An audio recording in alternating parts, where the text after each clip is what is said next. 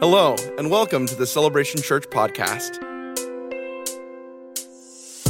We are a faith-filled, family-focused church located in Lakeville, Minnesota. In a moment, you will hear a sermon from one of our pastors. We hope that you enjoy and grow closer to God through these messages. And now, for a message from our lead pastor, Derrick Ross. All right, well, good morning. Here we go. We got one more week. It's a bonus week. It's week number 6 of our Fresh Dream series. It started out as a 5-week series, but now it's a 6-week series because next week is Fifth Sunday, so you don't want to miss that. And Scoreboard Sunday, we got a lot of cool things that God's been doing. Don't miss it. I'm going to be preaching about testimonies, sharing just a little bit of something I shared in Kazakhstan with our church, but only preaching about 15 minutes because we got so many testimonies that we're going to be sharing. So you don't want to miss it. It's one of those weeks where if you want to attend both services, we're going to be baptizing people in water. Earlier this week, I've heard we had 29 signed up already, so there's still time for you to sign up for next Sunday, but it's going to be great. You can come to both services if you'd like. I will. Amen. But we're just going to be celebrating what God is doing. As I mentioned, this is a bonus week in the Fresh Dream series. We've talked about worship and serving and fellowship, discipleship, evangelism, and today is generosity. It's the one function that really makes all the others happen. And so I want to read to you a dream statement that we wrote this week. I believe it's representative of how our church operates already, but want to read it to you. And then we'll be in 2 Corinthians chapter 9. My name is Derrick, and I'm the lead pastor of your celebration. Thanks so much for worshiping with us. It seems like so much happened since last Sunday when we had food trucks and football because our kids were out for MEA. And so it felt like a month this last week. But it was just a couple days. But aren't you glad the Vikings didn't lose last Sunday? Amen. That would have been a bummer. I'm pretty confident we're not going to lose today either. I mean, we're not playing, but tomorrow, I don't know, it's the Niners. Okay, here we go. Let's go back to the Bible. Let's look at this dream statement, and then we're going to look at this. I dream of a church where generosity is an overflow. Somebody say overflow. It's an overflow of a cheerful and grateful heart. We're going to be in 2 Corinthians 9 in just a moment. As a reminder once more, on the final week of this series, these messages, the dream statements, they're not corrections for what we're not doing. They're just clarifications as we move forward together. I really do believe that our church is filled with generous people. And 7 of them that say amen, but other people, silent people can be generous as well. And so thanks so much for you being that way. I really do believe that you're generous with your time in helping others, your talents, what you can do and your treasure. So in every area, I believe, of your life, willing to jump in, help your neighbor if they can't shovel their snow or mow their yard or cook a meal for somebody when they got a loved one in the hospital. Generosity goes way beyond just the checks we write on a Sunday morning or, an offering we might give, but it's how we live our lives. And I just thank God to be part of such a generous group of people that say everything that we have is a gift from God, with not just our money, but the opportunities and abilities that he's given us, and we're going to use them for his glory to help those in need. Amen? So we're just believing that, and we're looking at that. As I mentioned, this function of the church really makes all the other functions happen, and so it's great to be part of this here today. 2 Corinthians chapter 9. If you're able, would you stand to your feet this morning, and let's read God's word together. My Bible gives a heading for this passage of scripture that it says generosity encouraged. Amen. And so we're believing that here today. Here's what he says in verse 6. Remember this. By the way, whenever we see in scripture Jesus say, I tell you the truth, or, we hear from the Apostle Paul, remember this. Why is that important? Because we might not think it's the truth, or we might easily forget. And Paul is saying, this is something you need to remember. Whoever sows sparingly will also reap sparingly.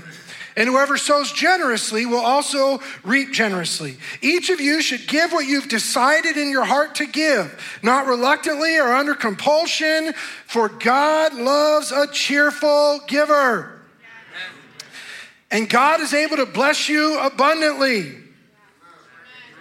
There's another good pause, opportunity to say amen. So that in all things, at all times, having all that you need, you'll abound in all or every good work. Come on, that's good, isn't it? That's a good reminder for us today. I believe so many in the room are living proof of these verses, that they're true. As you've sown generously, you've also reaped generously in your friendships, in your relationships. Yes, even when it comes to stewarding God's resources. So we could have a lot of testimonies today that these are true in your life, but we're saving those for next week. So come on back next week and we'll look forward to hearing about that. Let's pray and then we'll get right into this message here today. Heavenly Father, we thank you for the opportunity to lift high the matchless name of Jesus, the greatest gift of all. We say thank you for giving your son for us, paying a price we couldn't pay so that we could be forgiven, set free, delivered, and live with you forever. So Holy Spirit, give us ears to hear what you're saying.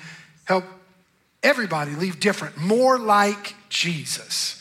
We ask it in that name. And everybody said, amen. Amen. You may be seated. Well, everything we're talking about today is a result or a response to what God has already given to us. Jesus, as I mentioned in my prayer, is the greatest gift of all, right? He paid a price we couldn't pay to forgive us, and now we get to live with him forever. And because he has given so generously to us, it is our joy to cheerfully give back to him as well. Amen? And we believe that God is able, maybe another translation, more than able, to bless us abundantly. And then there was a so that in that scripture. It's always important that we know what the more is for so that we can continue in good works. Not just so that we could sit back, as one verse would say, eat, drink, and be merry, but that we would be able to be a blessing to those we come in contact with. There is a purpose for the provision. And it's so that the whole world will know. All right, I want to talk to you about generosity here this morning. 3 points. The second point has 3 subpoints, so how many points that really is, we'll get to it, and they'll get quicker as we go. Number 1, tithing is the foundation. Now, in a moment, well, like a lot of moments. The third point, we'll actually talk about generosity. The first 2 points are not really about generosity, but they're building blocks in order to get us to the land of the generous, right? So that we can do that, what the Bible says, the world of the generous gets larger and larger. So these are the building blocks. And the first one really is tithing. It's the foundation. Here's what the Bible reads in Malachi chapter 3. It's an Old Testament verse. It says, will a mere mortal rob God? Yet you rob me. You ask, how are we robbing you, God? In tithes and offerings. He says, you're under a curse, the whole nation, because you're robbing me. Bring the whole tithe into the storehouse, that there may be food in my house. Test me in this, says the Lord Almighty, and see if I will not throw open the floodgates of heaven and pour out so much blessing that there will not be room enough to store it. Notice there, he says, when you put me first, then all the blessings come after. Verse 11, I'll prevent pests from devouring your crops, and the vines in your fields will not drop their fruit before it's ripe, says the Lord Almighty. Then all the nations, here's the result, all the nations will call you blessed or blessed, for yours will be a delightful land, says the Lord. So tithing is the foundation. It's got to go first. And tithing really is about obedience. There's not really, I'm going to do my best over the next 15 minutes or so to give you other verses and give you other explanation. But at the end of the day, you and I just have to decide, are we going to obey what God says? That the first 10% belongs to him. And it also says if we keep it, if we hold on to it for ourselves, then we're robbing or we're stealing from him. And personally, I can't think of a worse person to steal from than God. You want to steal from Pastor Dan? That's up to you. Don't steal from him, because then you're going to have to live in my house forever. And I'm just saying, let him live in his own house. Don't steal from Pastor Dan. Don't be that person. But don't steal from God. He knows everything that's going on. But this point has to be first, right? Because it's the foundation of everything else on this topic of money that's built upon. And this is where some people have gotten sidetracked in the church at large today. Of course, not you here in this service, but maybe a different service or different church or whatever, I don't know. But some people these days, they want all the blessings of God, but they don't want to build on the foundation that he's told them to build upon. We've said it in other ways that it does no good to declare and decree the blessings of God and disobey all the commands of God. It doesn't make sense. We're just skipping, we're going on. If you set out to build a house, the foundation is first. I mean, you might need a permit and some plans, but just work with the non-building preacher here today. The foundation is first. It's not the kitchen. It's not the bedrooms. you got to work on the foundation. And the foundation comes first. And for us, financially, tithing is what comes first. Throughout the Bible, pick any portion of Scripture, we see the people of God are always blessed when they obey God. And they suffer consequences, or they're cursed when they don't. The choice is really simple for all of us. If we want to be blessed by God, then we should obey the commands of God. If we want to roll the dice, I can tell you how it ends. Not the way we want. So let me give you some background information. Maybe if you're new, or maybe you I got people asking me, why do you do what you do? And then let me give you some verses. Let me give you some explanations, some background for some of you when it comes to tithing, or maybe another place you've heard is first fruits, and we'll get to some of those verses. Let me give you some phrasing that you've heard if you've listened closely in our time of offering. We don't give the tithe, we bring back the tithe, or we return it to God. Now, those words may sound similar, but words help shape atmosphere or our reality. And so it's important that we know we can't give the tithe because it belongs to God. Now, my kids love giving what's mine. But here's the problem. It's mine to give, not theirs to give. We had to have a little family meeting this last week because last week at Food Trucks and Football, my wife gave her card to our son Lincoln, who's 9 years old. And apparently he's not aware that that card is tied to real money. So he went and got a pizza, and he swiped that card and opted for, let's just say his pizza became a $21 pizza. So he was very gratuitous, shall we say. So I had to sit him down this week, and I was like, hey, Lincoln, you owe me $21. I didn't say that to him, come on. I was just saying it, but it made for a good sermon illustration right there. $21 is the cheapest sermon illustration I've had in a while. But can you imagine if I went to Lincoln and I said, you have to pay me back that $21? And he went to his room and got out of his wallet other money that I've given to him. But anyway, he goes and gets from his money because he ain't got no job. So if he were to bring me $21 and say, Dad, I'm so generous, I'm giving you $21. I would take that money and say, you didn't give me nothing.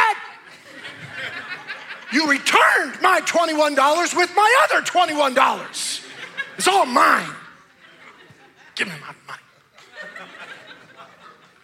In the name of the Lord, of course. Come on, he can't give me what's already mine. You know, the same is true when it comes to the Lord. The Bible says everything is the Lord's, but then there's something about that first 10% that he said, it belongs to me. So we can't give it to him. When we return the tithe, when we bring back that first 10%, we're not going, God, look how generous we are.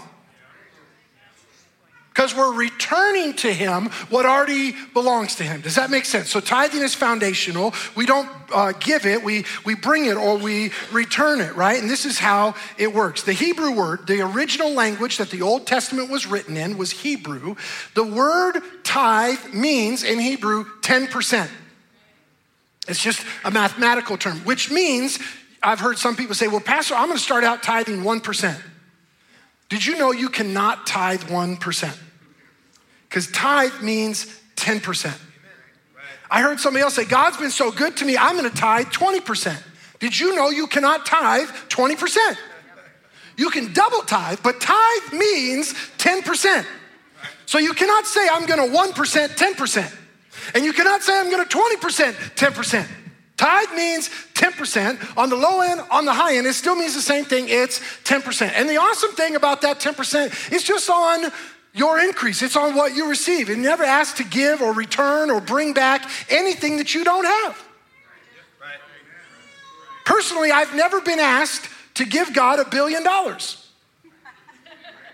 I mean, he's never asked me to give $1 million either, but I'm just saying, with a B, I got big faith, you know what I'm saying? So anyway, we don't have to bring back anything that he hasn't already given to us. And so we bring it back, it's first. Now, the Bible says here that we live in a cursed world. I don't think we need to overcomplicate this. We are all descendants of Adam and Eve, mankind. And the Bible says when sin entered the world through their sin, yes, Eve took a bite of the fruit that she thought looked good, and Adam was there and didn't do nothing. to stop it. He let the enemy sit there and lie to his wife. What a deadbeat right away, But anyway, I'd love to say if Adam didn't mess up and, not defend his wife in that moment, we wouldn't have. But the truth is, I've done the same thing where I've sat by and watched other people, watching my own life, my own family make sinful decisions. So we can't just blame Adam and Eve like, we can't believe you did that. We know what they did and we chose to do it too. We're probably worse than them.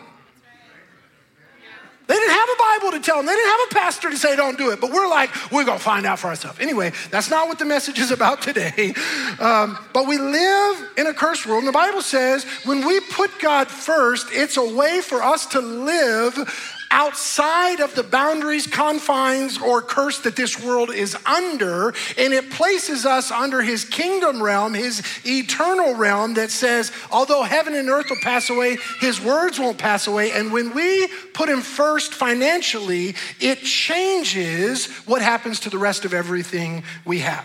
So we know this is true because it's the first thing. Whatever leaves our hand first, that matters, right? The tithe belongs to God. We bring it back to him, which makes sense because not only is everything in the world his, but he's the one that gave us the ability to go and earn that increase anyway. He's the one that put breath in our lungs, gave us the ability. Whenever I go and pray for somebody before surgery, I say, God, be with the medical professionals that have studied to utilize the gifts you've given them. No doctor, no nurse, no pastor, no plumber, nobody can be whatever they want to be on their own without God enabling them to be. I used to always wonder, I used to hear these stories, they're a self-made millionaire. I've never met anyone self-made. God's made us all. And he's the one that gave us the abilities to go and earn and all those things. So this is what happens. It's a natural step when we put him first that unleashes then supernatural protection and provision here to follow. This is what he says. When you put me first, then all of a sudden there's going to be blessing that comes your way. So there is provision that comes our way that is blessed when we put him first. But then look at this. There's also protection that happens. Those aren't even subpoints yet. This is all like the intro to the first point. Malachi 3:11 says he will prevent the pests from devouring your blessings. Now in the text, it really says devouring your crops, and the vines in your fields will not drop their fruit before it's ripe. But I'm not a farmer, so that doesn't help me a whole lot. So he says he'll protect our blessings. When we lived in the South, our family, we had quarterly termite, Acme Pest Control would come and spray for termites. And down there it was interesting, if we did not have a quarterly pest control service, if there was termite damage that happened, our home insurance would not pay out for termite damage. Just their rules. You said you gotta have this. I don't know if it was because the spray would keep termites from ever doing damage, or it was just so common, or maybe they would see it within 3 months with the inspection. I don't know what the rules were. I'm just telling you, they said we will not pay out termite damage if you don't have pest control services. So what did I do? I paid $124.99 every quarter, and I got termite pest control spray, whatever it's called. I'm not really sure what it was called. That was like my whole explanation about it. What I know is that I didn't have to worry if termites would get my house. I was pretty sure the spray or the expert would get them. But if not, I was told we now have insurance that would cover if there was a problem. I never once lost a night of sleep wondering, is tonight the night termites are coming? I knew I was covered. The truth is you can sleep just as peacefully when it comes to the area of provision in your life. If you've put God first, you can know it says he'll take care of you. Now, number 2 is going to get to some common sense that's not so common, like things you and I need to do in our lives. But I'm just telling you, he's true to his word. He says you can test him, put him first, and he'll bless and protect you. He'll keep the pests from devouring what it is. Now, there are some folks out there, of course not in this service, that think tithing doesn't apply to us anymore, that it was just in the Old Testament under the law. And that was like true, but there's more. So let me just give you some verses, some additional things in case you ever talk to somebody who's like that. Or maybe you're thinking, I don't understand what this is about. Here's some Bible verses as quickly as I can in one point today. By the way, there was people tithing in the Bible before they were told they needed to. right? So we call the law, the Mosaic law, was when they got the 10 Commandments. You can see a copy of them out front. I don't know that that was how the tablets looked back then, but we got a big tablet of stone, right, of the 10 Commandments. But there was things that happened before Exodus 20 in the Bible. I want to give you 3 of them from the book of Genesis. So this was before anybody was told you have to tithe. All right, Genesis chapter 4. This was the first 2 boys, Cain and Abel. Genesis chapter 4 says, in the course of time, Cain brought some of the fruits. Notice it didn't say first fruits. He brought some of the fruits from the soil as an offering to the Lord. And Abel also brought an offering, but he brought fat portions from the firstborn of the flock. And the Lord looked with favor on Abel and his offering, but on Cain and his offering he did not. Genesis 4, no law was given, no Bible verse talking about tithing, and yet we see Abel knew this whole idea of first fruits. So it was in play before people were even told about it, because it's true whether or not it was spelled out or not. Here's another one, Genesis chapter 14. This was Abram, who would later become Abraham, Abraham and Sarah, Abraham the father of many nations, Abraham, Isaac, and Jacob. Before that, he was Abram, and he was with a guy named Melchizedek. Genesis chapter 14, the Bible reads like this. Then Melchizedek, who was king of Salem, he was priest of God Most High. He blessed Abram, saying, blessed be Abram by God Most High, creator of heaven and earth. And after that, the Bible says, then Abram gave him a tenth of everything. Notice it wasn't a 1% or a 20%, it was a tenth, because that's what tithe was, whether it's spelled out or not. It means the same. That happened before Abram was told you should do it.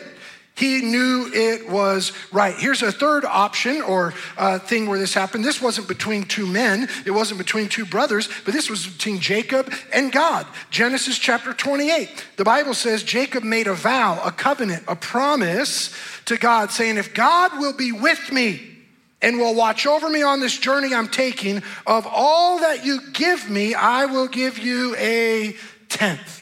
There it is again, 3 different times we see tithe or tenth in play before people were told about it, all right? So that might help you go, oh, well, that makes sense. It was around a long time before we were told about it. Here's one, I'll just give you one verse from Exodus chapter 27. We call this during the Mosaic law period, after Moses was given the 10 Commandments by God. Exodus 27:30, the Bible says, a tithe or a tenth of everything from the land, whether grain from the soil or fruit from the trees, belongs to the Lord. That's why we can't give it. It belongs to him. And I love this next words. It says, it is holy to the Lord. You know, it's always important that we handle holy things with awe and reverence. I don't really have time today to talk about what happens when we handle holy things carelessly. We see this in our land today. We see this throughout history where men and women have handled holy things improperly.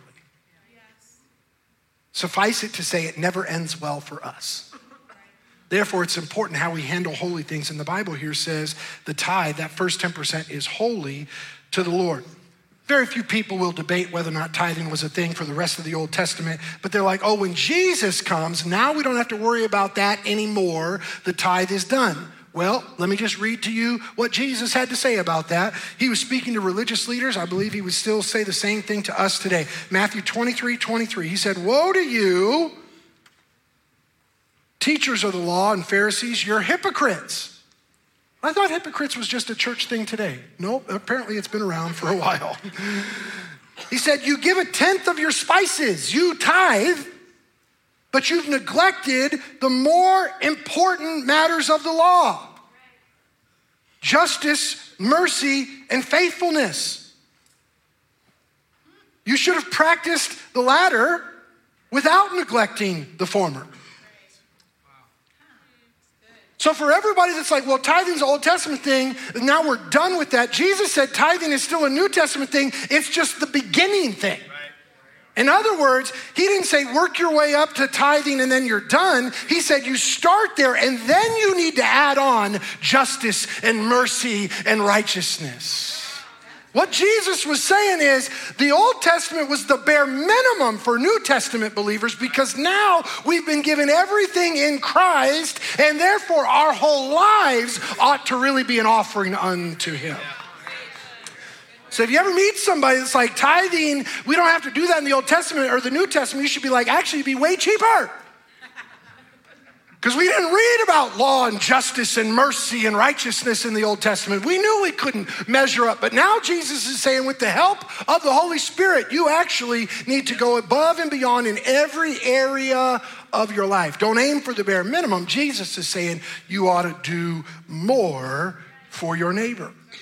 So tithing mattered before God gave Moses the 10 Commandments. It mattered throughout the rest of the Old Testament, and it still mattered in Jesus' time, which proceeds even today. So if you're new, you want more information on that, learning about getting the right financial foundation in your life, we'd be happy to talk to you. But we know tithing positions us to be in alignment with all that God wants to give us and through us as we become a blessing to everyone around us. Number 2, longest first point I've ever preached, but number 2. They'll get shorter as we go. Just number 3. Number 2, stewardship is the formula.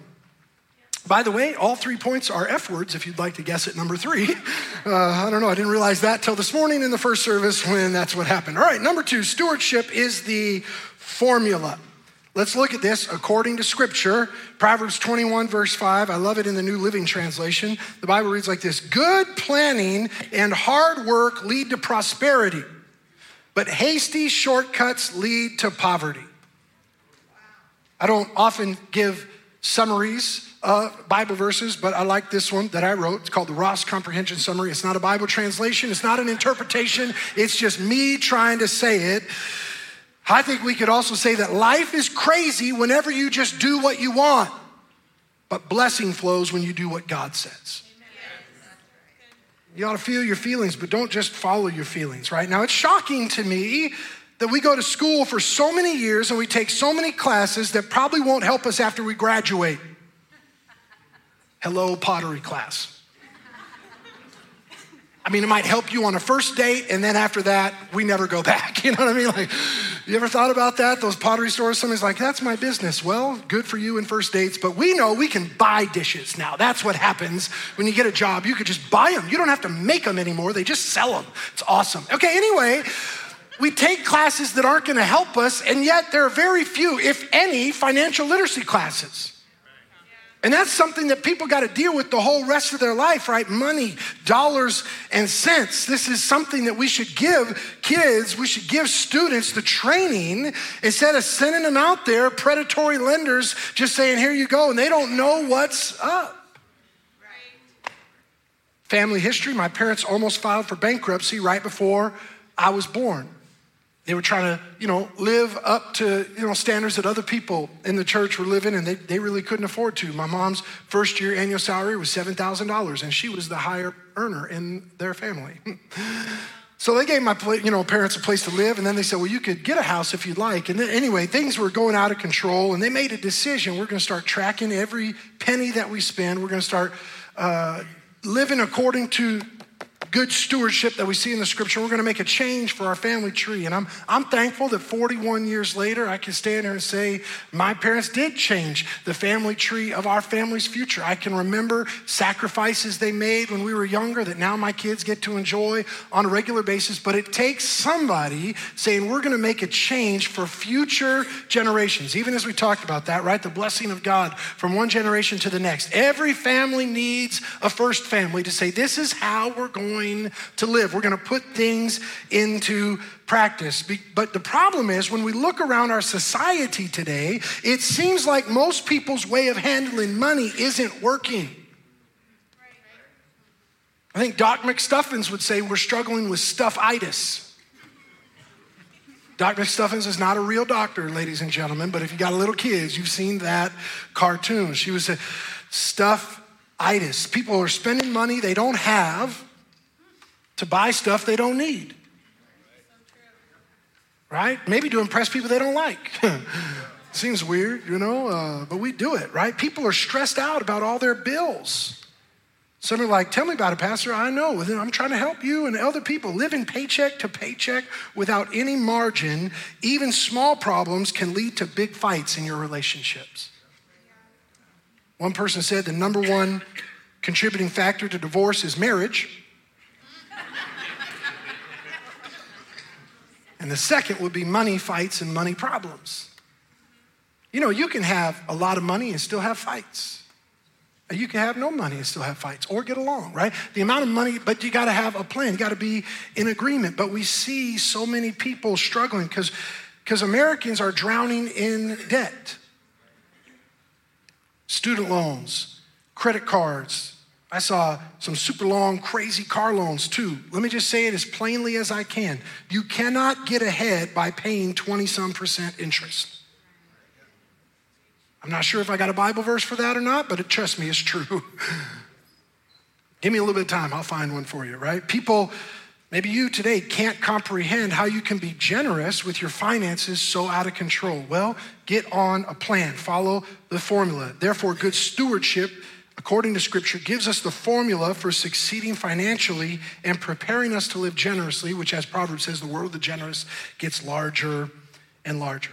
So we know good stewardship begins with putting God first. That was point number one. But let me just give you the next 3 steps, really, as part of this formula.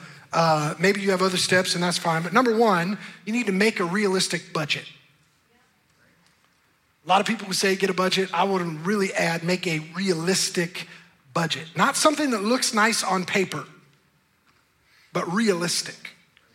I've seen some people online, they said their family groceries budget for the week is $30. And if that's you, good for you, but for the rest of us, probably ain't gonna work. I said in the first service, if you like top ramen for every meal, God bless you, get some health insurance, you're probably gonna need it, but the rest of us, we're gonna mix in some fruits and vegetables, and we're just gonna need more than $30 in a week. Make a realistic budget for your family, not one that just adds up at the end, but a realistic budget. Now, what does a realistic budget involve, right? Clifton has helped us with some of these before.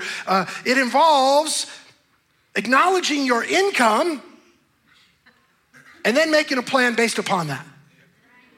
It's not, well, here's what I would like to make. What do you make?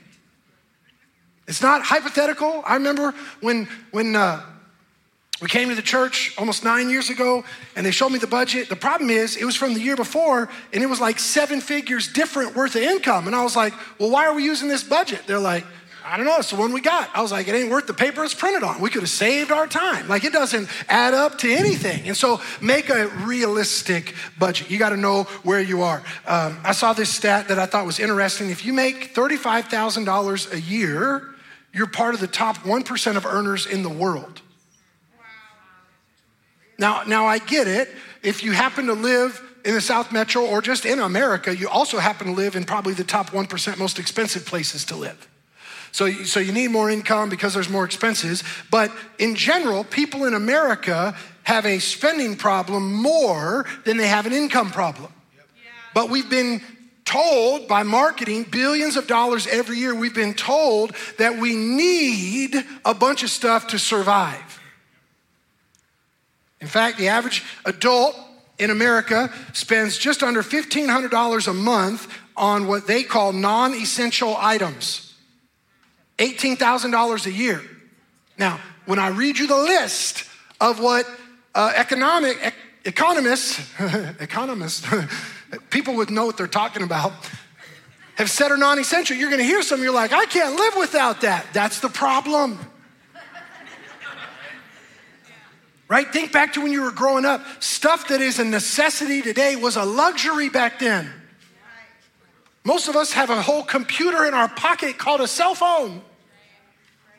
I remember when my dad got his first one, it was like a whole suitcase, to pull it out and plug it in, looking like Zach Morris, Saved by the Bell. I don't know what Zach was doing in school to afford that phone, but anyway.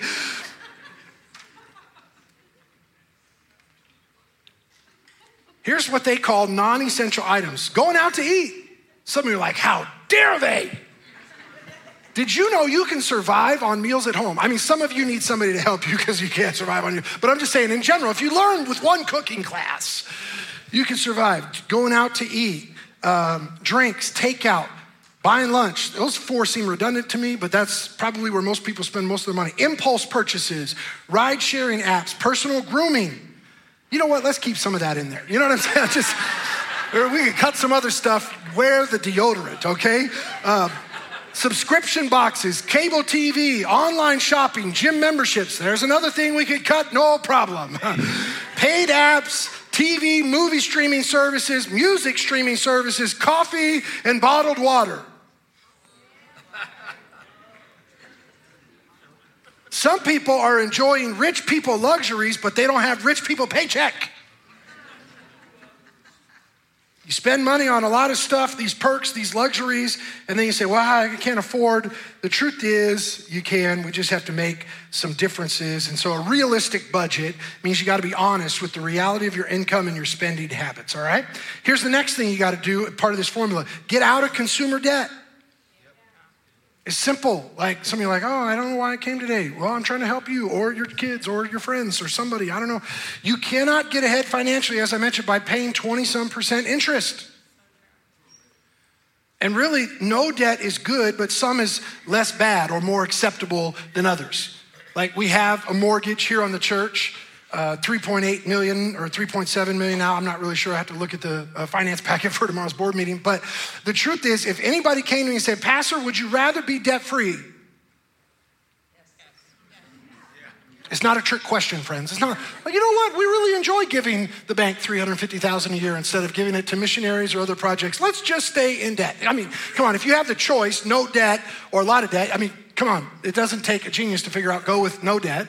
But we understand the reality that you can use it as a tool or get a home mortgage or different things or some education. Probably want to borrow a little bit less than our society has told you on that one, by the way. But we can use some as tools, but it's never like to our benefit. We're not like glad we have payments. And so we got to get out of consumer debt because that's where it really becomes a problem, right? When we're going into debt for luxuries and vacations, things we don't need and we can't afford. We're going into debt for things that don't even last a year. Those are problematic things. Now, let me explain to some of you how finances used to work in our country. Now, some of you grew up in these times, but for other people, here's what used to happen back in the day. People would save up money, and when they had enough money, they would buy stuff. I know what you're thinking, like, Pastor, what if they didn't have enough money? Then they didn't buy stuff. That's like literally what would happen. But then we invented these credit cards, which, again, can be a tool. You can use them. I'm not saying that it's not a sin to have one. Otherwise, your pastor would be sinning. But you don't want to be spending more than you can pay off. And all of a sudden, you've lost the discipline point of saving up for something. And it can feed to impulse buying. Now we know that there are people who will go impulse buy a bunch of stuff just to try to make themselves feel better. They call it retail therapy. It feels good till you get the statement in the mail. Like studies have been done on pain points. You ever notice online shopping when you put your credit card info, your debit card, whatever it is, they're like, would you like to save for future use? It seems like they're so kind and they're just serving you. The truth is they've done studies. They know if you'll save it and next time you just click buy, you're more likely to buy with them again. Then if you forget your wallet in the other room, you have to put your computer down, you have to go to the other room, you have to find your wallet, you have to pick out your card, you have to go back, you have to type in the number, you have to do the expiration date, you got to do the 3-digit security code, and you got to put in the billing address, and you're like, forget it! I didn't need another pair of socks anyway. Amazon knows if you have to go to the other room, come on, I'm not the only person north of 40 that has gone to the other room and forgotten what I came for. This last week, one day I went to the kitchen 3 times in a row and I didn't know what I went for. Friends, there's not that much in the kitchen to go for. They know if you can save the info, they're reducing a pain point and they're just trying to make it as easy as possible for you to impulse buy. Commercials. Last night, Lincoln and I were watching a food channel thing on YouTube and we're watching and he goes, Dad, watching this, doesn't it make you hungry? That's what marketing's all about. When you see a commercial, it's like, you know what? I do need a new car. When you see a commercial, like, I do need a new pair of clothes. You might, but I'm just saying, don't let the commercial be what tells you what you need. If you need one, get one. We'll get to that actually right now. Let's just go to this. Number 3, which is the subpoint, not the real point number 3, the subpoint number 3. I'll be packing up your notes. Subpoint number 3, spend money on things you enjoy. Or if you're married, you and your spouse enjoy. Or if you got a family, you and your family enjoy. If you've put him first, you've made a realistic budget, you're getting out of debt, you ought to spend money on things you enjoy. Let me give you a Bible verse. If you are the spender in your household, let me give you a Bible verse to help you. Ecclesiastes 3:13 says, people should eat and drink and enjoy the fruits of their labor, for these are gifts from God. This is good. We need to understand. Some people develop a guilty conscience complex about spending money on nice things or for fun things. I'm one of those people. I've noticed that there's a lot of those kind of people in the upper Midwest. We got everything on sale, didn't we? Like, oh, that's a great jacket. Got it on sale, 40% off. Had a coupon as well. Hardly couldn't pass it up. You know what I mean? It was good stewardship to get it. Thank the Lord. I have never met a Midwestern person that has paid full price for anything. They just lie about it. Like everything was on sale because we don't want to. I mean, if you worked hard and you want to pay full price for it, go ahead. I think you should wait 2 months to get it on sale, but I'm just saying, like, we've equated paying full price for a shirt like it's a sin. It's not. If you can afford it, spend money on things you enjoy or your spouse enjoys. So when it comes to budget, just realistic budget, this is an area that's really helped me because I actually enjoy saving more than I enjoy spending. And my wife tells me, well, you do that and I'll do the other. So we're working on this together, right? She's a helpmate. We're good at this together. But making a budget has helped me go, you know what? We've got everything taken care of. We've put God first. We've got the missionaries. We've got a budget. We've got retirement date a long way out. And we've got these things. Therefore, this money should be spent for fun. I've accepted that we're going to spend it. And next year, we're planning that I'll believe it's for fun as well. No, it's okay. Once you realize, you know what? This is a good thing to make a memory. Go spend something on an experience with your family. Yeah. Make a remember when moment. Now, by the way, that's not to say it takes a lot of money to make a remember when moment. That's good. Yeah, that's true. But if you have some money or you want to save up for a while, don't be afraid to make a remember when moment. Take a picture, or it didn't happen, by the way, but spend some money on stuff you enjoy. Let me just say this. The prosperity gospel is not biblical. Neither is the poverty gospel, by the way, okay? So the Bible doesn't say if you got a lot of money, you're close to Jesus. Nor does it say if you don't have any money, you're close to Jesus. You can have a lot of money, be close to him, or far from him. And the same is true with no money, right? We just want to do what the Bible says. And one of the things is if we've put him first, we've lived according to good stewardship, then we should enjoy the fruits of our labor. Another thing I'd say is invest for the future, but I promise you only 3 subpoints, so I'm not going to say that. Now, real point number 3. This is good, and then we close. I only got 1 page. I did 5 already, so this is it. The team can work on getting ready and coming back out. Offerings are the fruit. They're the fruit. I don't know what word you guessed there if you were trying to fill in the blanks, but offerings are the fruit. This is our theme passage of scripture that we already read. This is the point when we encounter where generosity really begins. Those other 2 are the building blocks getting us to this point. Tithing's the foundation, stewardship's the formula, but now we get to see that offerings are the fruit. And this is where it gets really fun. Tithing is about obedience. I don't know a lot of people that are like, this is the most happy moment of my life. Living by a budget, a few people, I had one guy come up to me afterwards, he's like, I love our budget meeting. And his wife's like, he sure does. So, but most people are like, all right, that's discipline. I'm going to do it because it's good for me. But here, when we live in this land of generosity, it's where things get really fun. We said this, remember, whoever sows sparingly will also reap sparingly. Whoever sows generously will reap generously. Now, those with a farming background will know this, and maybe if you want to Google, you can see it's true as well, but farmers can attest, we reap what we sow. That makes sense. If we plant kernels of corn in the ground, like my neighbor, the farmer, he's going to reap a bunch of corn. That was my mathematical formula, bunch of it. Stalks of corn, I guess is the right word. Stalks of ears, whatever it is, more corn. Leave me alone. Or if we plant apple seeds, we're going to see apple trees grow and we expect apples to be the fruit. We don't plant orange seeds and expect apple seeds. Really, in Minnesota, we don't plant orange seeds at all, right? You ain't gonna get nothing. But we understand we reap what we sow. That makes sense to all of us. But also we see here in Scripture that we reap how we sow. Yeah.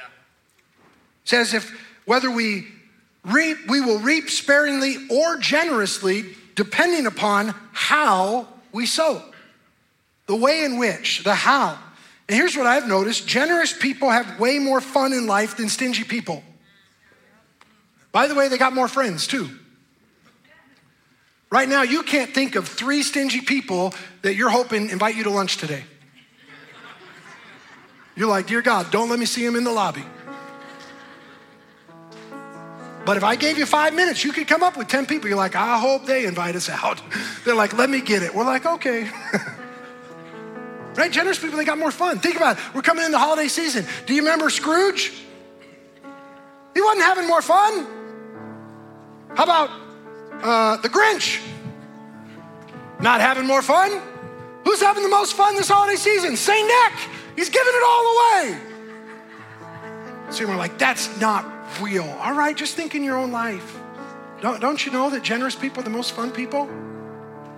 They're the most cheerful people. Because we know that according to Scripture, right? The Bible says God loves a cheerful giver. So this is that area where we then get to say, the tithe belongs to God. We bring that back first. We return it to Him. We're gonna live with a budget. We're not gonna live beyond our means. And we're gonna make it possible as we see God increase our life and our family. We're gonna know what the more will be for so that we can abound in every good work. And when that increase comes our way, God, we're gonna say yes to blessing the people around us. We're gonna say yes so that people will come to hear the good news of Jesus Christ. We're gonna say yes so that people will gather around the throne in heaven one day with us, every tribe, nation, and tongue, and say, holy, holy, holy is the Lord God Almighty. Yeah. Why? Because we knew what would happen when we put Him first, and we lived with a budget, and we said, you know what, God, we're gonna enjoy what you give us, but we also know what the more is for. We want to abound in every good work. And I believe that's the heart of generosity represented in our church and from you here today. As we get ready to close, I'm gonna pray and we'll sing, but we're gonna spend all of November talking about ways that we're involved here in our own community and all around the world. You're never gonna hear on any of those Sundays, begging, begrudging, guilt tripping. Did you notice Pastor Josiah didn't say, everybody get a Christian Operation Christmas Child box and get a Union Gospel Mission? Sometimes it's hard for me to remember all the things we're part of. Union Gospel thing where there's not gonna be a guilt trip. Some of you were worried I was gonna break this again. I wasn't, I just looked like it. I was not putting my weight on it. Thank you. Okay. Pastor Dan leaned over to me during, after worship in the service and said, 150 boxes are already gone. I don't know, how many boxes did we even get? 200, so there's only 50 left for you, so hurry. We could probably get more, I don't know, but 150 gone. There's not gonna be this, if you don't do it, no kid gets a Christmas gift. But you've seen commercials like that. You might have heard pastors talk like that. Well, we wanna do what the word says there, and that just ask everybody to pray. When Pastor Vicente shows us new missionaries in different places around the world, yeah, it is true. Some people aren't gonna hear unless we say yes, but we just believe according to Scripture, if we'll just do what God asks us to do, He'll take care of what needs to be done. Amen? So we are gonna ask everybody to pray. Every day, God, what do you have for our family that we can do to help those around the world? Amen? All right, would you stand if you're able? Let me pray for you here today, and then we're gonna sing this as a declaration one more time, this declaration of blessing. And one of the cool things that I love as pastor, we really see it in Scripture. We see it throughout humanity. One of the blessings that a father has is to get to pronounce blessing on children and grandparents upon their grandchildren. And I'm gonna pray this blessing over you, and then we're gonna sing it together one more time before Pastor David gives us our closing instructions. But if you're comfortable, would you open your hands towards heaven and allow me to pronounce this blessing over you here today? Father, we thank you for the greatest gift of all, your Son, Jesus. Loved us so much, came to this earth, lived a perfect life, died in our place, paid a price we couldn't pay. We were then and are still today unworthy recipients of your goodness and your grace, but we receive with open arms and open hearts. We say thank you for everything you've done for us. And now, Father, as the under shepherd of this house, the pastor of these people, I bless them today in the mighty name of Jesus, that they would see every need in their life met, that they would put you first in this area, that they would live with good stewardship, and that they would be conduits of blessing so that people in this community and all around the world would hear and one day say, Jesus is the one who saved me and set me free. And we look forward to the day of being together with you in Jesus' name. In Jesus' name, let's sing this together.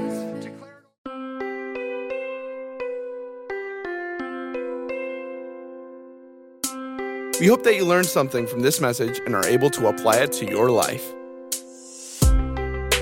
If you gave your life to Jesus for the first time or the 10th time, reach out to us on Facebook or email us at info@celebrationchurch.net. Thank you for listening, and we'll see you again next week.